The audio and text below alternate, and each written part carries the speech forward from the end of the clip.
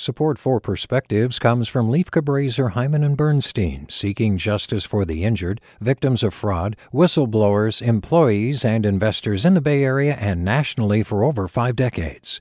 Online at lchb.com. Hey, it's Glenn Washington from Snap Judgment. And if you love what you're hearing, and I know you love what you're hearing, please consider becoming a KQED member. Get special access to cool events, behind-the-scenes footage, and so much more. Plus, you'll sleep better at night knowing you did your part for the community you depend upon. It's in you. Please be in it. Visit donate.kqed.org/podcasts to sign up now. That's podcast with an S. Thanks. From KQED. Perhaps you heard. Hearing aids are now available over the counter. This is making hearing devices more affordable and accessible to millions of Americans who have mild to moderate hearing loss. I expect it will also lead to improved technology and even lower costs. I've worn prescription hearing devices, what I call my ears, for more than 10 years. The features have improved enormously. Now I can stream podcasts, audiobooks, news, and music directly into my ears via Bluetooth. TV, too, even while sound is muted on the set. My adult children won't be walking into our house in the coming decades and be blasted by TV volume, as I was with my parents. My hearing is so bad. Thanks for that, too, Mom and Dad. I qualified for one of those state-sponsored landlines. I never got one. Now I hear just fine on my cell phone through my rechargeable ears, as long as people don't talk too fast. I can follow most conversations in person, though masks are still a bit of a challenge. Untreated hearing loss in older adults can lead to cognitive decline, memory loss, and even atrophy of the brain. Social isolation is often another consequence of poor hearing. This is a matter of public health.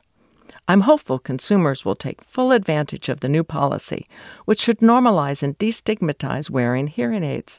There's a lot of information, expertise, ratings, and testing available online. The best way to begin is with a basic hearing evaluation to find out how much help you need. Try to get personal assistance, either online or at a retail outlet. Also, decide which features are important to you. There's a wide range of options and prices. Whatever you choose, be patient. Hearing aids take time to get used to.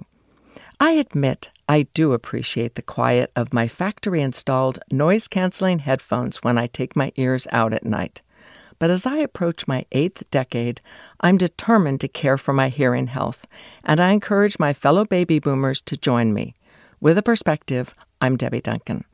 Support for Perspectives comes from Leif Cabraser, Hyman and Bernstein, seeking justice for the injured, victims of fraud, whistleblowers, employees, and investors in the Bay Area and nationally for over 5 decades. Online at lchb.com. Hey, it's Avery Trufelman, host of Articles of Interest, and I've got to say, I've been a fan of KQED ever since I was a little kid, and I would come out to San Francisco to visit my grandma. It was just what we'd always turn on every time we got in the car, every time we were making dinner and turning on the radio. It was always KQED.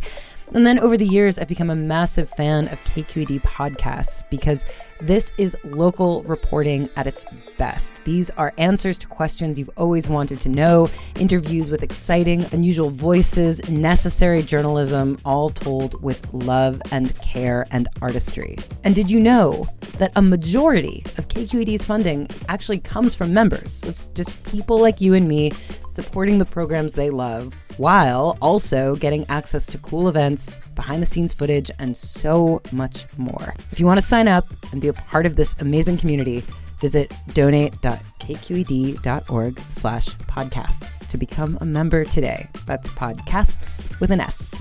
Thank you for listening, and thank you for your support.